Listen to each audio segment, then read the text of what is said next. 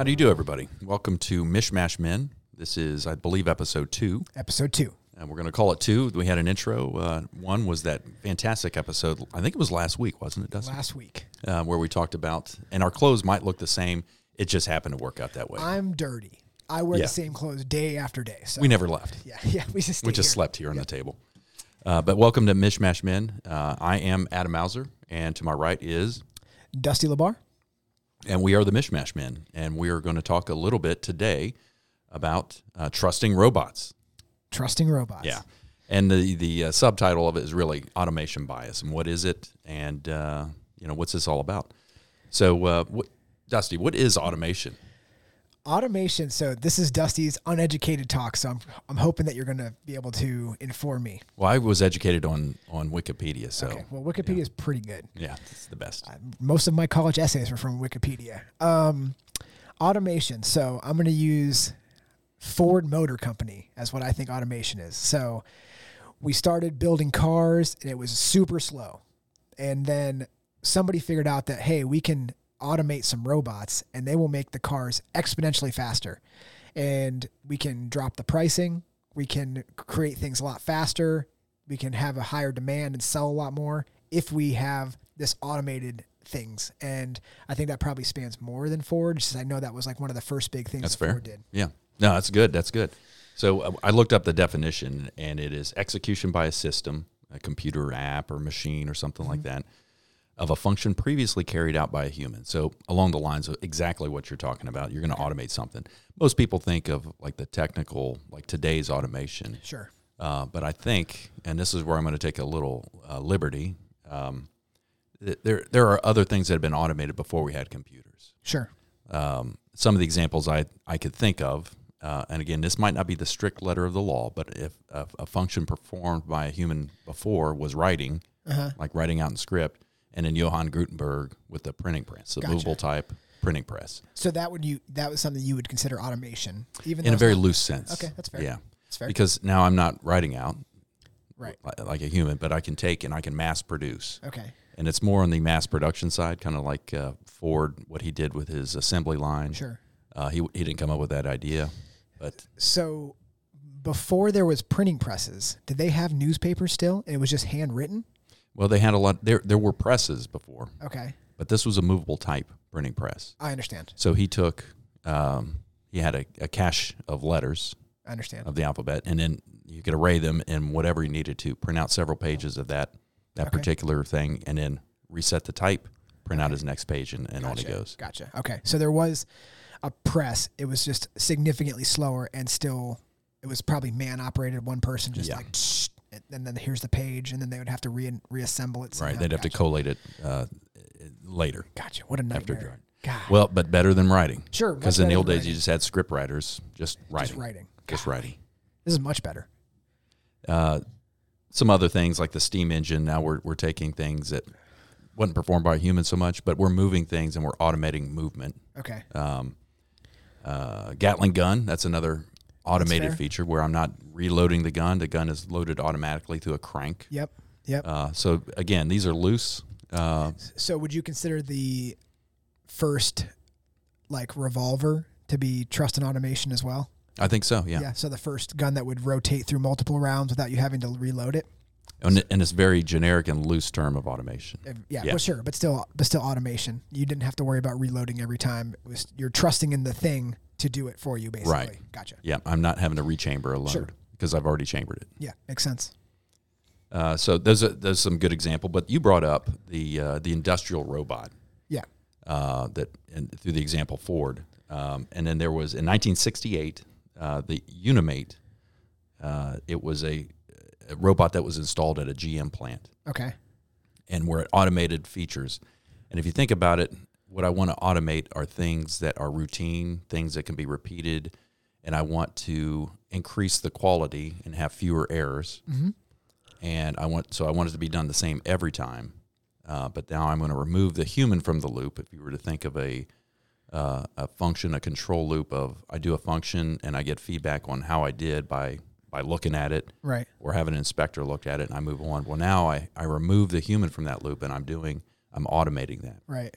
And so that was done through some rudimentary software and robotics in 1968. So tying that into the same thing. So we have these car companies that can do, mass produce many automobiles, which has, I guess, as a question, what you think about it. So like somebody like Lamborghini will literally be like, if you wanted to buy this car, it is so much money because it's handcrafted. Right. So like it went from like, this is amazing. Like, this is awesome that we can do it. But now people are like, well, we still are building them by hand, which makes them exponentially more expensive now because so you have like that side of things. So people are like, you can get your car fast or you can get it for a lot more money, handcrafted by a human being, which the original intent was to take human beings out of the equation because we can do it faster. Right. So it's just like an interesting side of things, because now you're talking like millions of dollars for a vehicle because it's handcrafted in Italy versus manufactured 1,000 at a time in Detroit. That's exactly right, and you're talking about the economic impact or the economic facet of automation, to where so you have that scale of a Lamborghini aircraft automobile. Yeah. That now I'm going to take, and I have these craftsmen that are building the aircraft literally by hand. Right. So the quality is, because he's going to hire craftsmen, he can charge a lot more. And that's a whole class of goods called Veblen goods. Veblen, Veblen, I think is what it is. And Veblen goods are goods that are, this isn't really directly related to automation, but it's still interesting. Yeah. A Veblen good are goods that are priced outside the normal market for, let's say, cars or watches. That's a great example. Okay. I can buy a timepiece for my phone, which is not cheap, but it does many other functions, and the clock function is relatively cheap compared to it just comes free, the clock function. Sure. Or I can buy, a $20,000 Rolex. Right. $20,000 Rolex is a Veblen good, and because it's the name of it carries more cachet than the fact that it's a clock. Interesting. Or a watch. I've never heard the term Veblen good. Yeah. That's very interesting. Well, welcome to Mishmash. Mishmash, man. I just unplugged your headphone. And I'm back. And he's back. So that was our first blooper. We should run it on a loop. Yeah. So anyway, Veblen goods, interesting topic. So another facet with that robot is the advent of software. And software, a lot of times you think of software as like this strange code. There's usually a software programming language. That's usually a high level thing, but eventually it has to get down to an executable code or machine code, where now I'm writing to the processor, and that's strictly the binaries, where I'm going to tell the processor what to do, what math operations to execute in order to do whatever function I'm going to do. Makes sense. And so the introduction of software and computers now proliferating, we can automate a lot more things. Right. And to tie back in a little bit to what we were just talking about and the economic impacts, if you think of the minimum wage, the minimum wage continues to rise, and I will offer that the minimum wage is truly zero. Okay. It is never whatever the government says it is. Okay. Because if the minimum wage comes up and I'm a business and I only have so much revenue coming in, I can only pay so many employees based off of that minimum wage. Well, now I'm going to have to let some people go, or I won't be able to hire as those that are in my business attrit.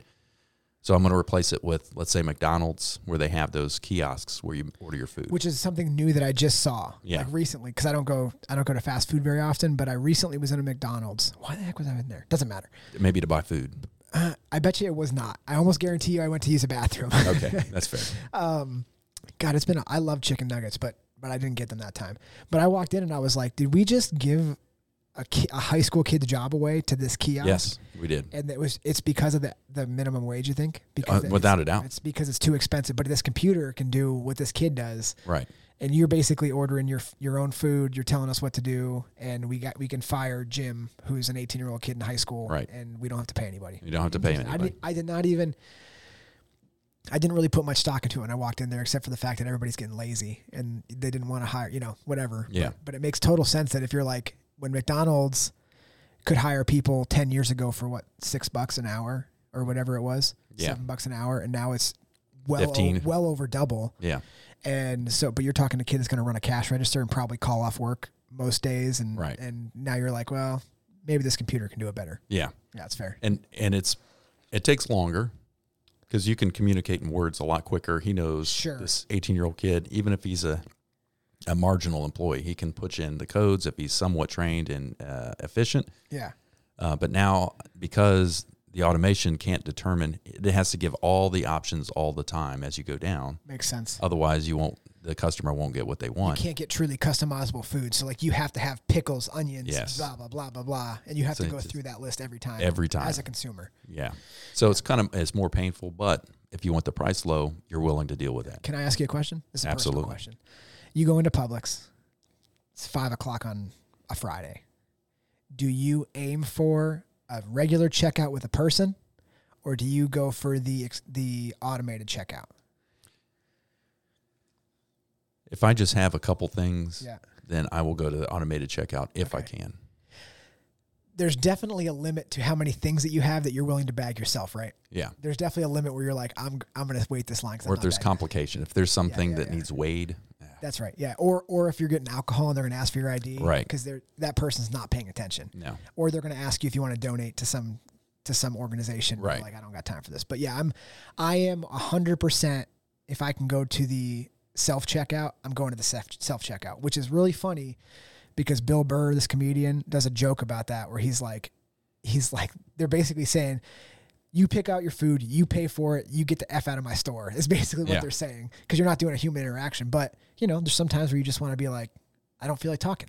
I just want to run my stuff through and get out. Right. I just want to get out. Yeah. In fact, I've seen memes on this, and I have found myself, I actually did this, but I'll ask you the question. Mm-hmm. You pull up to the gas pump. Yep. And you get out. Yeah. And it says, hey, it's card reader's broken. You're going to have to go inside. Yeah. Do you go inside or you just get in your car and leave? Never. I never go inside. Yeah. When I tell you that I never go inside, I will try every different pump before I leave that, but I will not go inside. I will push my car to the next gas station. 100%. I'll call it, hey, Dusty, can you pick me up? Here's the deal. You know how mad I get when it says, go see the cashier? I'm like, you got to be out of your mind. Yeah. That's impossible. Even if I was planning on going into the gas station to buy something else, I'm like, you don't tell me what to do. I want to pump my gas now, go in and buy my stuff, and then walk out. I don't trust those robots. Yeah, this is ridiculous. I'm 100%. In Jersey, they still have, you can't pump your own gas there. I've driven through Jersey, and I've seen it. Yeah, it's stupid. It is. It's stupid. I don't know. I think it's to thwart theft, but. I think it's a union thing. You think it's a union thing? Oh, yeah. Oh, godly unions. My uncle was a union, heavy machine operator in the union, and I mean, he was a certain kind of way. Yeah. He was a certain kind of way. I remember growing up where the pay at the pump was like, you would have to go inside. Yeah. And they had like self-serve and full-serve lanes. And I remember that going, my mom and dad getting gas and the full service guy. Yeah. Wash your window. Yeah. Check your oil, all of it. Yep. Yeah. Okay. So that's software, that automated logic. And if you just think of software as logic, that's helpful. It's just a flow chart. If this, then that, if this, then that, and on down. It just executes. So we had a lot of things getting automated, including like in your truck, you probably have an electronic transmission. Yep. And it's not that automatic transmission was based off of, the velocity. It was based off of number of factors, the RPM of the engine, right. A number of things, and pressure. Pressure was the regulator that defined all that. Well, now we have this electronic transmission that can add a little more fidelity to it. An aircraft, they have this thing that's been around for years and years and years. It's called a FADEC, fully automated digital electronic control unit. So that's a FADEC engine. It takes a ton of parameters in it, and it's usually two computers in one. So it's split down the middle, so you have two processors inside one engine, and it's just still one module. Gotcha. But it's processing, and it's taking all those inputs, a lot of them independent and redundant, and it modulates the engine based off of need. Okay. And expected need. And so all that stuff's automated, and it removes the human from the loop. So the point of it is you need less training. Yeah. You can respond to things much quicker than a human can in a lot of cases because my attention's diverted to wherever. So I hate to interrupt you again. No, go ahead. So, for instance, the Tesla. So Tesla does not have a transmission. You get instant power to the wheels, whatever you need. And they also have in some of the models an autopilot function. So basically, do you think that within the next X amount of years that there's no need to have your driver's license if your car drives for you? Right. So is that going to remove the human from the loop of ever driving again? Like if your Tesla can take you to point A to point B, you never have to drive it. It does exactly what you want it to do all the time. Is that just removing the person from the loop, which would be like the driver? You're just riding a vehicle, just like a bus, except it's your own personal. If you have the money to buy the vehicle, you can drive regardless of your license or not. Well, that's exactly what this whole topic is about, is that trust in automation. And the designer has to be right all the time. I think we're going to get there eventually. Sure, I agree. I mean, it's inevitable, but there's a lot of growing pains along the way. Yeah. There is a certain acceptance of that technology that the population will have to absorb and accept. Mm-hmm. But that takes time. Sure. That takes time. Yeah. But there are some things that have to be accounted for.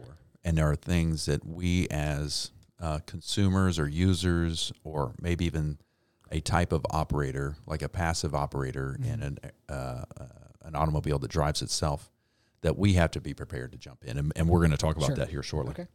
So automation bias, that's the tendency to trust or favor suggestions from an automated decision-making system. And that's really the kernel of what we're talking about. So what I want you to think of is a GPS. Now, the former GPS was something the military developed, and it's satellite-aided navigation system. So you have a series of satellites that are geolocated throughout the globe and orbit, and it gives information through triangulation of your location as long as you have an antenna and a processor that says, okay, here's where you are. Okay, so when GPS came out, as not you as a somebody that was in the military, but as when GPS came out for the consumer, I remember very vividly, my mom bought my dad a GPS, and he couldn't trust that thing less. So they would put it on in the car, and he would defiantly not listen to it, whether it took him longer to get where he was going or not. Right. But it was like, turn left here, and he's like, that's not the way I go here. So it doesn't matter if it took him 25 minutes longer. He'd be like, this thing is not telling me where to go. So that's really what we're talking about, right? Like he had no trust in that at all. He was like, he grew up in this generation, and he was like, I don't trust any of this stuff. And it took him probably 10 years before he would even be like, okay, I'm just going to put it in the GPS and let it go.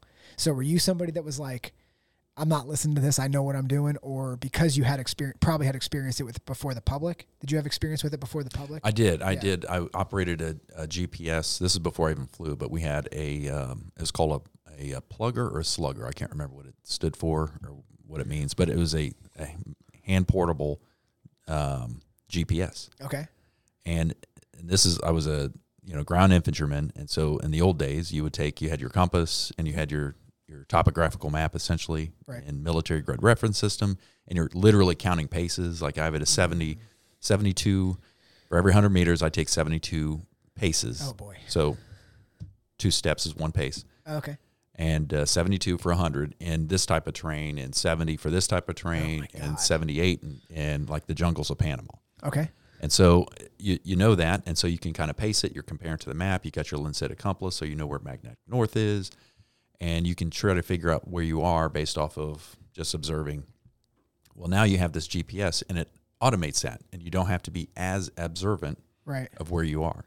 Now, initially, we would just we do our walk-in, and it would confirm where we were, or say, hey, we might be off a little bit because this thing's saying over here. Okay. Because it would give you the coordinates of where you were. Gotcha. So I had that advantage before GPSs were a thing in the consumer world. Yeah. And I think it was 93. I wrote it down here, but anyway, it was the early 90s. Clinton signed a law to release GPS, not the full GPS, because you can be more accurate with the military encoded GPS, but now we can have on our phones, we can have Garmin's or Magellan's, I can't remember the couple other brands of GPS, and then now they're on everybody's phone.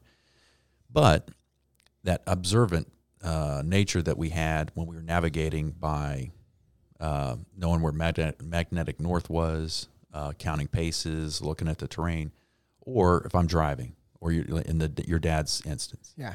He knew where he wanted to go. He's been on these roads before. Let's say he's going to go cross country. He would map out and recon where he needed to go. Right. And well, now I don't even do this anymore. Even though I grew up, that's how I had to drive. Sure. Like I need to drive to upstate New York. Well, I'd get out a map and an atlas, and I'd flip through and like, okay, I'm going to take 71 up to 90, take 90 to 81, and there we go. And I'm looking at the signs and I'm keeping track. Right. Well, now I just pull up my phone. Yeah.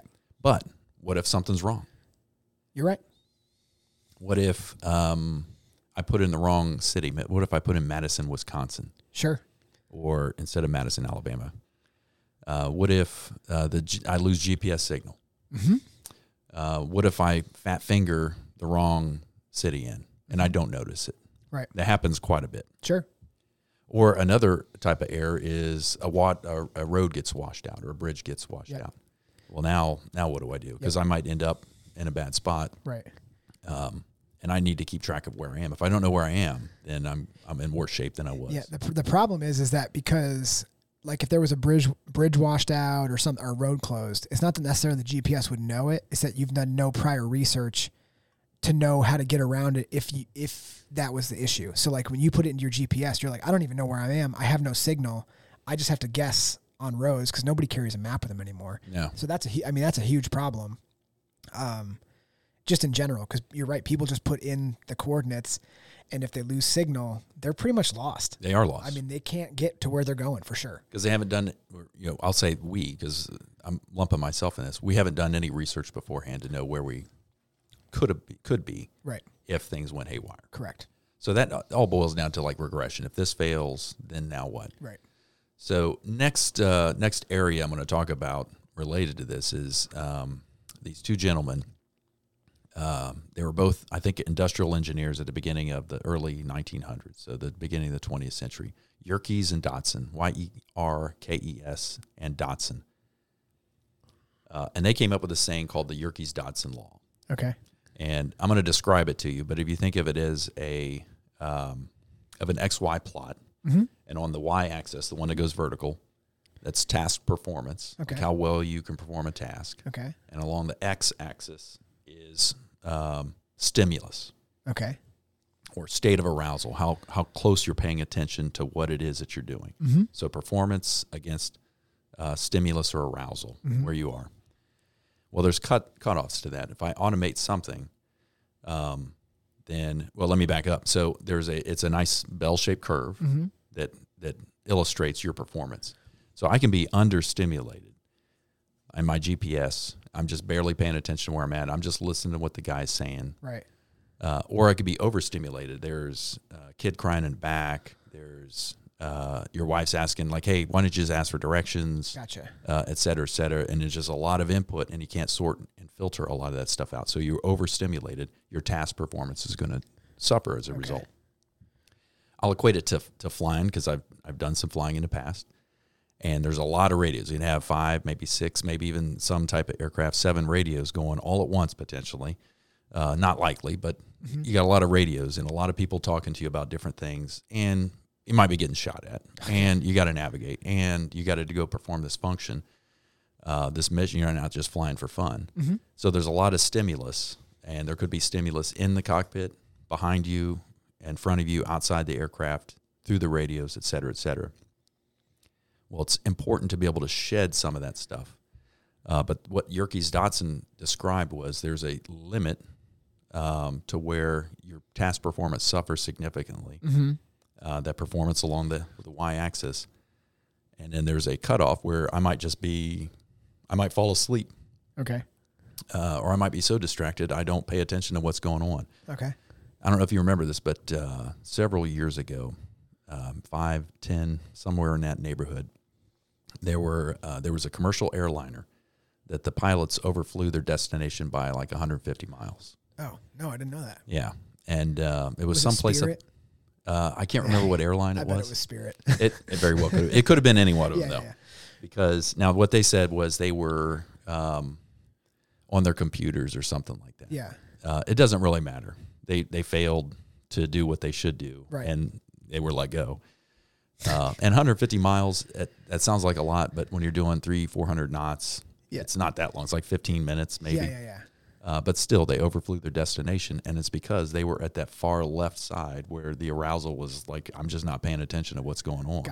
Gotcha. And they didn't hear the cues that told them, hey, you need to descend here. And people, they were talking to them on like the guard or emergency frequencies. Gotcha. So that I think they were asleep. Sure. One of them nodded off, and the other one was like, Yeah. I got controls. Yeah, and he dozed off. Gotcha. That's just my opinion. Sure. So at any rate, they were understimulated for the task at hand. Mm-hmm. So there's those two cutoffs. I'm overstimulated, I'm understimulated. And then there's that meaty part of the curve where most of us need to be all the time.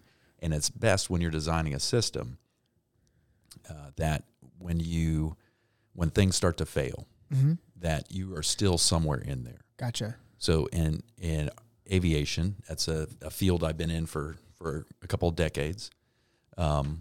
And doing a lot of test work, we try to design a system to where it gracefully degrades and where it keeps you in that middle part. Gotcha. To where if something fails, a sensor fails, you're going to be alerted, but it's not going to be a complete showstopper. Gotcha. And you want to try to keep that guy or gal that's flying the aircraft in that meaty part of the curve where they can pay attention to what's going on. Makes sense. So those failures that I was talking about, that's what feeds into the design of a system. But that also, like your dad, and I'm kind of like this on some things, and I think we all are. There's a technology that we're used to doing work on whatever it is. In his case, driving from point A to point B. The technology was such that he's comfortable with doing whatever it is he's going to do, and he doesn't want that to change. Right. But then there's another sweet spot of people that like, yeah, give me that technology. I want to just do that. But I'm not going to do any of that. So we need to be prepared for that. So one of the things you talked about was the Tesla, the auto-driving cars. Sure. And one of the things that I found interesting, I saw an ad for this. There was a manufacturer of a car, popular manufacturer, and they had an automatic braking and steering for, let's say, a ball and a kid that runs out in front of the car. Okay. So this design feature is such that it senses it through this called bumper radar. And it would brake the car and then turn to avoid that object, whatever it is. It just intruded into the flight path or the driving path, Right. of the car. So can you see any problems with that? I mean, if it's not a kid with a ball and just anything, and it makes you swerve off path for not a good reason, you could swerve off into traffic or into something. Right. Yeah. Yeah, it could be... it could have been a goat that ran in front of you. Sure. But then it's going to swerve into a path where a baby pushing a stroller. Right, Now, right. Like the human can immediately sense that before any sensor and any computer can do it and know that, well, the goat is going to die. Yeah. I'm going to kill the goat. If you have a lady pushing her baby in a stroller to your left and a goat to your right and you're hitting one of them. Right. Even in an instant, you can be like, well, that goat is out. Right. But the computer, it just has an object that's in front of it. It has to make a decision. So whatever, I guess I would assume whatever the first object is, it moves away from that one, which could potentially hit something worse. And even if I don't know that that's a baby that's in the stroller that the woman's pushing. Yeah. Or even if it's not even a woman pushing the stroller, it's just a stroller in the road. Yeah. I'm going to guess that there's a baby in that thing. Sure. And the goat's going to die. Yeah. The computer will not guess that there might be a baby does not. in that. Yeah. It does not. So you automate things, but it doesn't always account for those things that we can recognize and make a value judgment off of that. I think that's some of the issues that they're having with the autopilot function of the Teslas is that it's certain they're causing wrecks for reasons that they shouldn't be. Like, does your car have a smart cruise or so like that lane adjustment? Yeah, so like it'll pick up if somebody's merging, it'll pick up that person's there, but not in your way. So that person's getting off the highway, but it picks up their deceleration and moves and is moving off, but it picks that deceleration up. So it'll slow your car down to whatever they're doing. But that person behind you is looking up front and being like, oh, that person's just merging, but your car slows down because it's only picking up the slowing speed and you're getting closer to that car. And potentially the brake lights because they use light sensors as well. Right. So, I mean, that's always the stuff that I'm worried about, even with the smart cruise that we have in our trucks, is that if I see somebody merging, I always tap the brake or turn it off because I know it's going to slow me down. And if somebody's riding my butt, if they may not have it. It's not in every car. So their car might not slow down automatically. They may be on their cell phone. So I try to be aware of the people behind me, which is something that smart cruise or autopilot can't do. Absolutely. Yep. So back to the Tesla question, and just kind of flesh this out a little bit. Sure, you can. Real quick on that. So years ago, just a quick anecdote. A friend of mine. This is when I was in the Army, and so there's this casualty assistance duty that you have to have if a soldier dies, whether it's combat related, doesn't really matter. There are people on staff that like literally show up to the doorstep to inform. Sure. Yep. And this guy, he had to inform. So he was privy to the details. And what happened was, someone else was driving a car. A raccoon ran out into the road, and the person that was driving elected to avoid to hit the raccoon and drove into the other lane and hit this other person dead on. Yeah. And I can't imagine that. I mean, literally, I just ran over an armadillo a couple months ago with my son in the back. And because there was cars coming the other way, there was a ditch on the other side. So I'm like, hey, get ready. Yep. And, I hate it for the armadillo, but when it comes to armadillo and me and my son, or me and my son and some other people. Human life, sorry. This. I mean, the same thing happened literally me driving here today. There was a squirrel that ran out in front of me. I didn't want to hit the squirrel, but there was somebody coming the other lane, and I'm not going to be like, well, let's try to save the squirrel. I'm like, well, I'm going to preserve my life and this person's life, and that's kind of like, exactly what we're talking about there. Like that, there's that human instinct or human ability to see what's going on at a different level than a computer can see what's going on. Right. Versus, there's a hierarchy of what's going to happen, and we can decide that, versus where robots or automation can't do that yet, which I don't know if they will be able to do, but they can't do it yet. The hard part is programming for every variable and every eventuality. Sure. And thinking that I've done a lot of automation work when it comes to flight control law development, automation of things in cockpits where there's a human in the loop, and you need to convey information to that human, and you need to prepare for failures and that sort of thing. There's a lot of discussion, a lot of good research on it, but what it boils down to is you can't always trust exclusively that what you're presented, and there's a bias toward trusting something that's automated.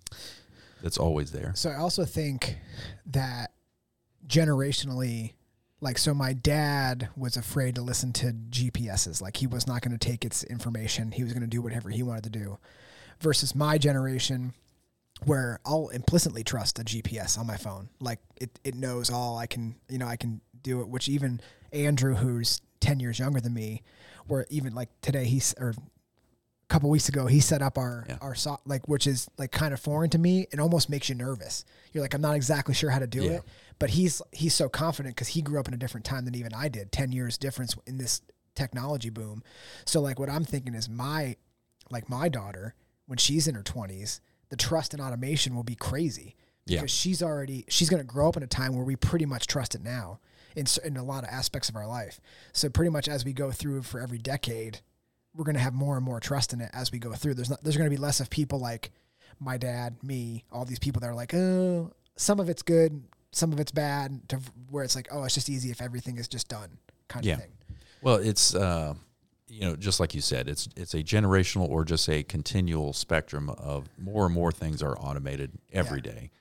And where you enter into that stream of wherever we are at the current state, you're willing to accept that because it's just the way life is. The way it is, yeah. But if there was some, let's say an electromagnetic pulse, and it takes out every electronic device, anything that's wired and that's on, it's now gone. Yeah. Well, we better get pretty good at growing our own food, right? And walking. Yeah, and maybe taming a horse and riding a horse. All those sorts of things we would have to be much better at. Producing heat, all those kinds of things, to where and that's the warning is don't always jump in full force when it comes to the things that you should be responsible for, which is your own life, limb, or eyesight, and others around you when you're operating this equipment, including a car, which could hurt you. You know what's crazy is that Laura, my wife, for those of you, if you're a first-time listener, she will not press go on GPS. So she'll hit route. It'll show her the blue route, and it drives me crazy when I'm driving but she'll zoom in. It's the way her dad is. It's the way her brother is. That's funny. But she'll zoom in and she won't pick another route. She'll just zoom in and be like, oh, this road right here will take you here. And her brother is like very intelligent. He's a farmer. He took over a farm, and just a super smart dude. And that's the way he is. That's the way her dad is. And so she won't hit go on a GPS. She'll see the route it wants her to take and she'll blow it up and she'll see what other options she can have. And she'll just kind of navigate. Even when she's telling me directions, I can see her on her phone, like zooming in. Oh, in 1, 2, 3, 4 streets ahead, you can take a right. And like, I'm like sweating because, we're trying to get somewhere and I'm like, oh my God, just press go, press go so we can see it. But that's like I get mad at it, but that's a skill. Basically it's reading a map. Yeah. I mean, she's essentially reading a digital map. So if I opened up a map for her, she could read the map pretty easily because she's doing it on her phone. She's not trusting the GPS. Right. She's learning it herself. Not that she wouldn't. She's just being like, this is what I like to do. And it's not a bad idea. It's not. In fact, I'll do that in this area. I just like, okay, which is the quickest way based off of traffic? Because it also gives feedback on cell phone pings. Yeah. And if there's a traffic jam. Yes, correct. But then I'm like, okay, I'm going to go that way. And then I shut off because I can't stand the constant reminders. Yeah. Turn left. All of my stuff is turned off because I can't take it. Like with work, I'll have it on to my destination just so I can see if there's traffic jams. I know where I'm going. I'm not even looking at it. But I'll look down and be like, oh, is there a traffic jam ahead? Right. Knowing that 72 at 4 o'clock on a Friday is going to be a nightmare. I may want to jump off. So they need to automate that. They do need to automate that. Although Todd Slyman had an idea, and he told Madison to do it this way 20 years ago, and they still haven't done it. And also the mailboxes. The mailboxes, that's another thing. We should do an episode on the U.S. Postal Service. And we should have Todd in as a guest. That would be a riot. That would be so fun. Well, that is, any questions? No, I don't think I have any questions. I'm interested now that we talked about it a little more, I'm really intrigued by people's ability to trust it now because I never thought about it like that. Like somebody's trust in it. It's like you have this technology, so you just use it. The same way when I would argue with my dad, I'd be like, you just have the technology, just use it. So like, this is one of my favorite driving stories with my dad is we went to Rehoboth Beach, Delaware from Pennsylvania every year for vacation in the summer for as long as I can remember. Maybe once or twice a year we would go, or once or twice, every couple of years we go somewhere different, but mostly we went to Rehoboth Beach, Delaware. So he knew how to get there. Easy. He didn't have to look at a map.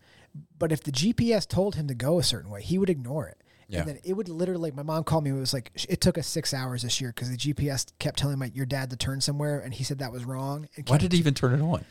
My mom wanted it on. Oh, okay. So he was like, that's not the right way. So he just kept saying no, which is so funny because he knew it was on, and he's been there 100 times. He knew where it was. He knew how to get there. But his trust in technology was so low that he'd be like, even if it's telling me to go the way that I usually go, I don't believe it, and I'm going to go a different way. That's hilarious. Right. So like that kind of stuff is, and the same thing with me, like this technology that Andrew has. Yeah, I could figure it out, but he's just so like he trusts it so much, like he knows what to do. He knows what to do. It's just like a generational thing. So that's a way that I never really looked at it. It was just kind of a joke. Like, every generation gets a little more comfortable with technology and as you move down the line, but it really is a trust in it. Like, people that were born my dad was born in the 40s. So people born in that generation have a different view of technology than maybe somebody that was born in the 60s, Definitely. And the 70s and the 80s, and now the 90s and the 2000s. So when you look at it, you're just like, oh, these kids grew up with it. But it's really, they grew up with it, but they implicitly trust in what that technology is giving them, which is very interesting. It's not necessarily that they grew up with it, which they did. It's just that they trust it, which is fascinating to me because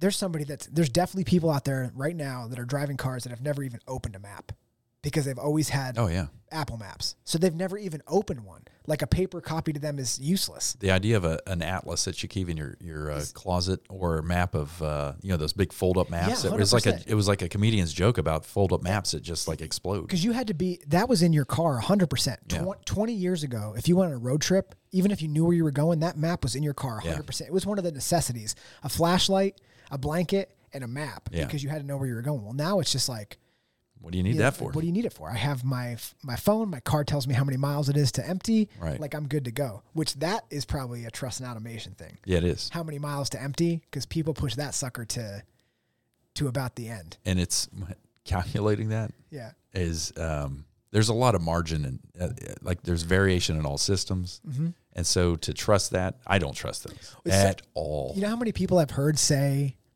my car said it had 18 miles left to go. It's like, do you know how many 18 miles? You had less than a gallon of gas in your car, and you were just like, this thing knows for sure. Just sloshing around. I mean, you could impurities. have been slightly parked at an angle. It gave you the wrong thing. Like, I mean, it is just the manufacturing variance of like where that sensor is and how it's measuring it, and it's just insane. So I'm looking at cars right now for me and Laura. So like we have the new baby, and the Tacoma is not conducive to having a child. It's too small. So I'm looking at new vehicles, and the stuff that these cars have, like these new like 2023 cars, I mean, it's unbelievable. You see the heads-up displays? Yeah. I mean, is there something more than trust and automation than the heads-up display on your vehicle? I'm kind of torn on heads-up displays. On your windshield? Yeah. It can't not cause more accidents, right? I mean, I know they're saying that you're looking down at the worst possible spot. The trouble with my take on this, and there's some research on this, and I can't cite it right now, but there is a bandwidth limit to information you absorb through your eye. Sure. And so I've done some testing on this, but where I can have all available information presented to me in a heads-up display. Yep. Including a picture, including scenery that is now formed through sensors on the aircraft. Mm-hmm. And plus I have individual normally gauged information like airspeed, altitude, heading, that sort of thing. If I have all of that information, I have to do something with that. Right. I'm not consciously filtering it, but I still have to process it because it's still entering through my eye. It's processed by my brain to do something. Right. Now, I can train myself out of ignoring certain things, and that, generally speaking, happens. But when you get on that Yerkes-Dodson curve, mm-hmm. you get overstimulated. Sure. Your performance degrades. Yeah, of course. And so why do I need all of that information all the time? Why don't I get it as needed? I think the best explanation of what you're saying, for those that don't understand, is when you're somewhere you don't know, you're watching your GPS, you just got a text message from your friend asking where you're at, and your mom is calling you. Right. Like you can't. Like, and this podcast is on. You're playing the podcast, and it's riveting. You can't. You're so tuned in that you can't. That's too many things coming in. Yeah. I know for 100. How many times? Maybe you not. But there'll be times when I'm listening to a podcast. That's all I'm focused on. Yeah. And I have my GPS on, and I'll miss a turn, and I'll be like, yeah, I missed the freaking turn. It's on my. I have Apple CarPlay in my truck. It's in my screen and my line of sight. And I'm so focused on one thing that I missed that turn, which is it's telling me what to do. So, I mean that is like a legit thing. Like you can be overstimulated and miss that part of what you're trying to cue. Do. Yeah, that cue. So next time that happens, think Yerkes-Dodson. Yerkes-Dodson. I'm very interested by that. Yeah, check it out. Sense. Well, I hope you enjoyed this. You, the listener, enjoyed this little dip into trust and automation bias, and the different types of automation. Dusty, I hope you enjoyed it. I was very interested. I found it riveting. I love this kind of stuff. I reached out to a human factors engineer to see if her name's Tia, and I'm going to send this to her. So hopefully this shout out goes to her, and this will increase our audience too. Oh, good. But Tia, thank you for this, for the papers that you sent. It was very informative. As you know, I find this kind of stuff kind of interesting because it's in my wheelhouse. It's what I do a lot of. So, but thank you all, M Cubed listeners, and we hope to see you next week. Thanks, Adam. It was great. Yeah. See you guys next time. Bye. Goodbye.